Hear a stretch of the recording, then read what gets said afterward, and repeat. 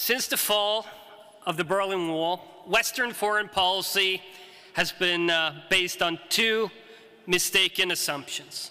The first was that we could get the Chinese and Russian regimes to accept and embrace the liberal international order through the creation of interdependence via trade, dissemination of technical know-how, and membership of international institutions.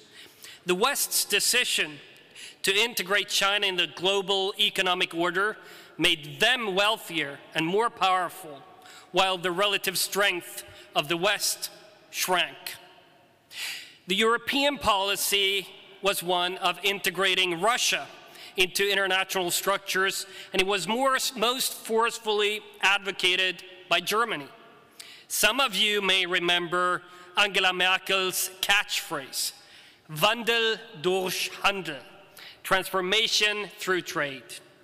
This Ostpolitik precluded tough sanctions on Russia after their invasions of Georgia and Crimea, and resulted in a German and European energy dependency on Russia, which now finances Putin's war machine in Ukraine.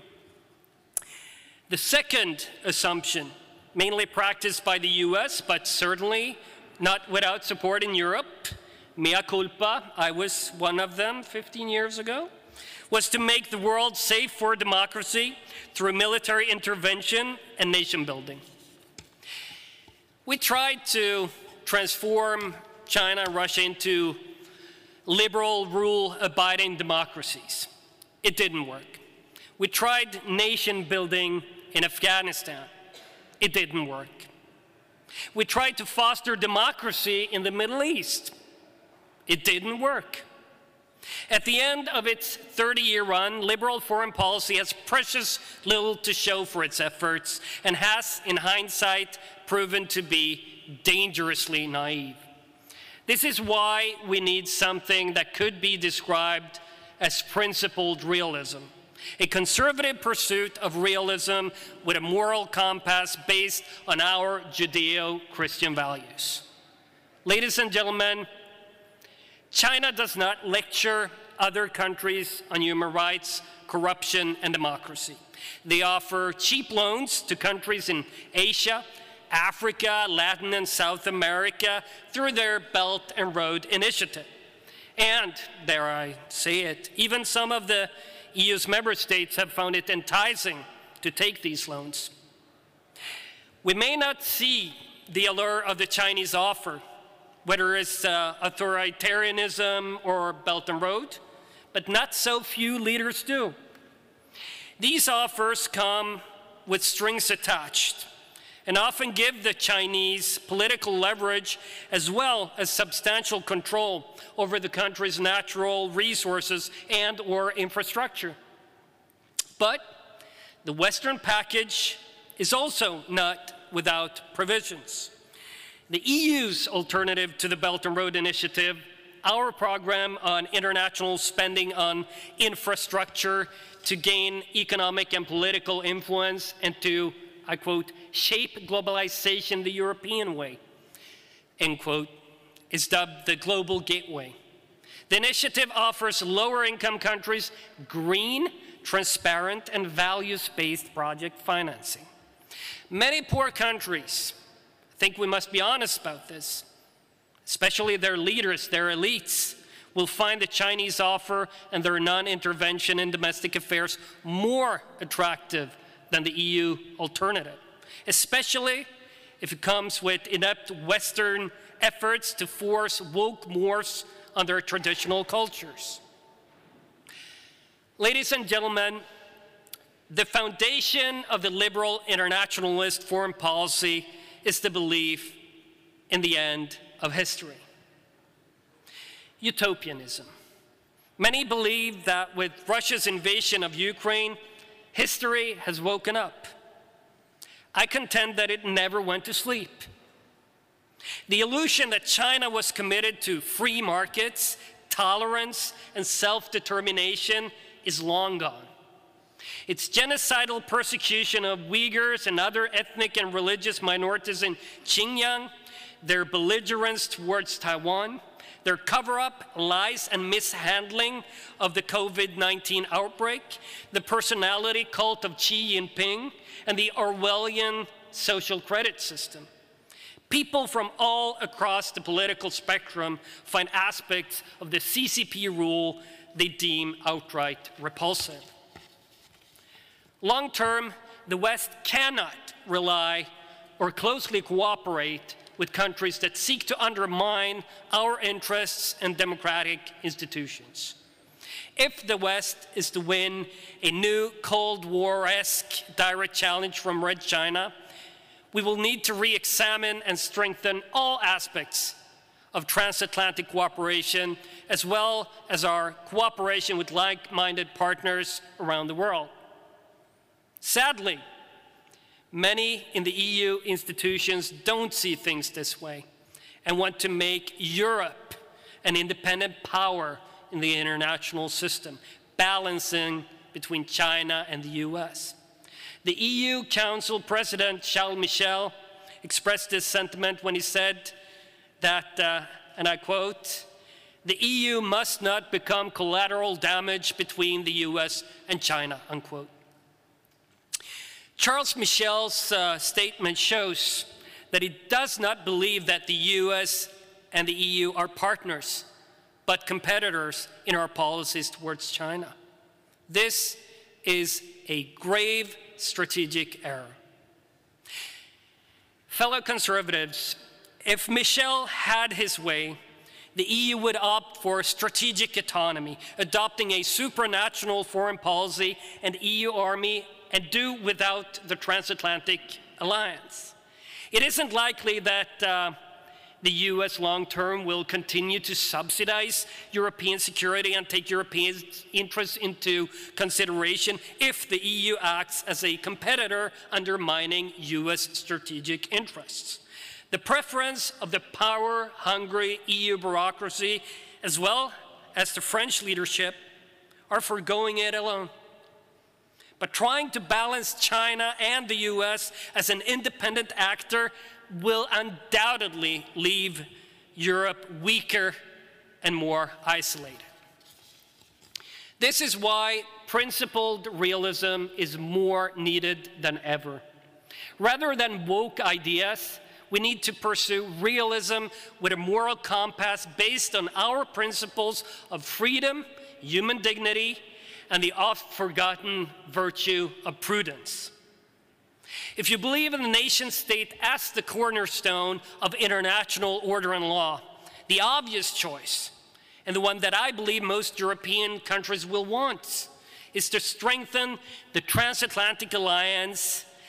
And we should work with the US, NATO, the Quad, AUKUS, and democracies such as Taiwan, Japan, and South Korea in the Asian region to counter Russia, China, and their new dominions.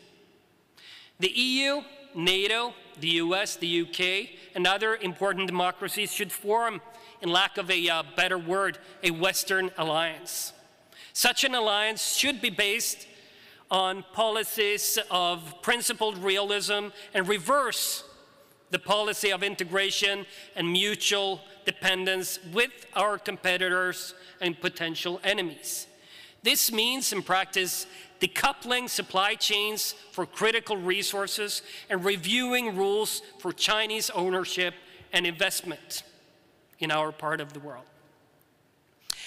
However much we supported free trade in the past, and I, for one, have always been a free trader, we now need to decouple from hostile states and locate critical supply chains to countries not in direct competition with the West. India comes to mind here. It also means that no Western democracy should take money from or participate in China's Belt and Road initiatives. Those that do risk being used by Beijing to weaken us. Furthermore, it will require countries limiting the ownership of Chinese firms. Volvo Cars in my own country is a case in point. Now, I'm not going to lie, I'm a proud Volvo owner, And I recognize that Chinese ownership through Geely galvanized Volvo after the stale years of Ford ownership. But it is time to wake up and smell the coffee. Chinese ownership of Western Sweden's growth engine #1 enables Beijing to blackmail any Swedish government. To my fellow Europeans, some don't like to admit it, but European countries will never be central players in Asia. What the European countries can do is to assist in a free and cooperative Asia is, somewhat counterintuitively, to strengthen our own defense. If the European states can carry their own weight in Europe, it would allow the United States to focus on the Pacific. We have a very recent example of why this is important. During the first weeks of the Russian invasion into Ukraine, many feared that the United States' failure to prepare for 2 wars could entice China to take the opportunity for a fait accompli invasion of Taiwan. Many worried that the regime in Beijing would view the non-response to the takeover of Hong Kong in the same way that Moscow viewed the non-reaction to Crimea, and that Taiwan would follow in the same way as Ukraine followed. Those that want Europe to have a greater role in the world would also stand to gain from this strategy. If the European countries paid our own way and didn't free ride on US defense spending, Europe would be a more valued and, yes, equal partner with a seat at the table when issues were decided. Finally, in the same way NATO is a defensive alliance essentially tasked for preventing an attack from Russia, we need a trade NATO as a defensive alliance of democratic states willing to defend member states from hostile Chinese trade sanctions. For example, after Canberra called for an independent investigation into the origins of COVID-19, China retaliated by imposing hefty tariffs on and barriers to Australian exports of barley, wine, timber, lobster, and coal. Australia and others, Lithuania as an example, would, with such a trade NATO, not be as vulnerable to Chinese economic coercion.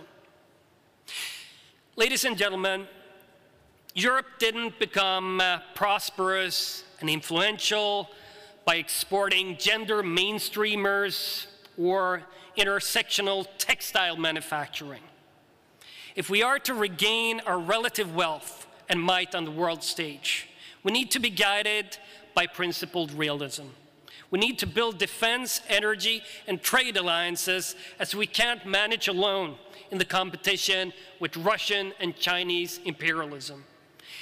In other matters, we must once again trust the nation-states and the Westphalian sovereign order.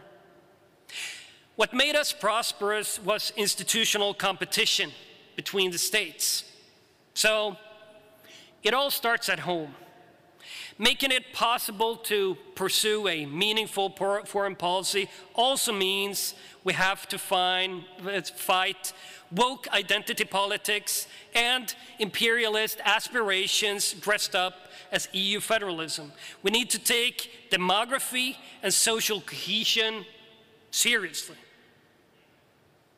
It all starts with conservative patriotism. It all starts at gatherings like these.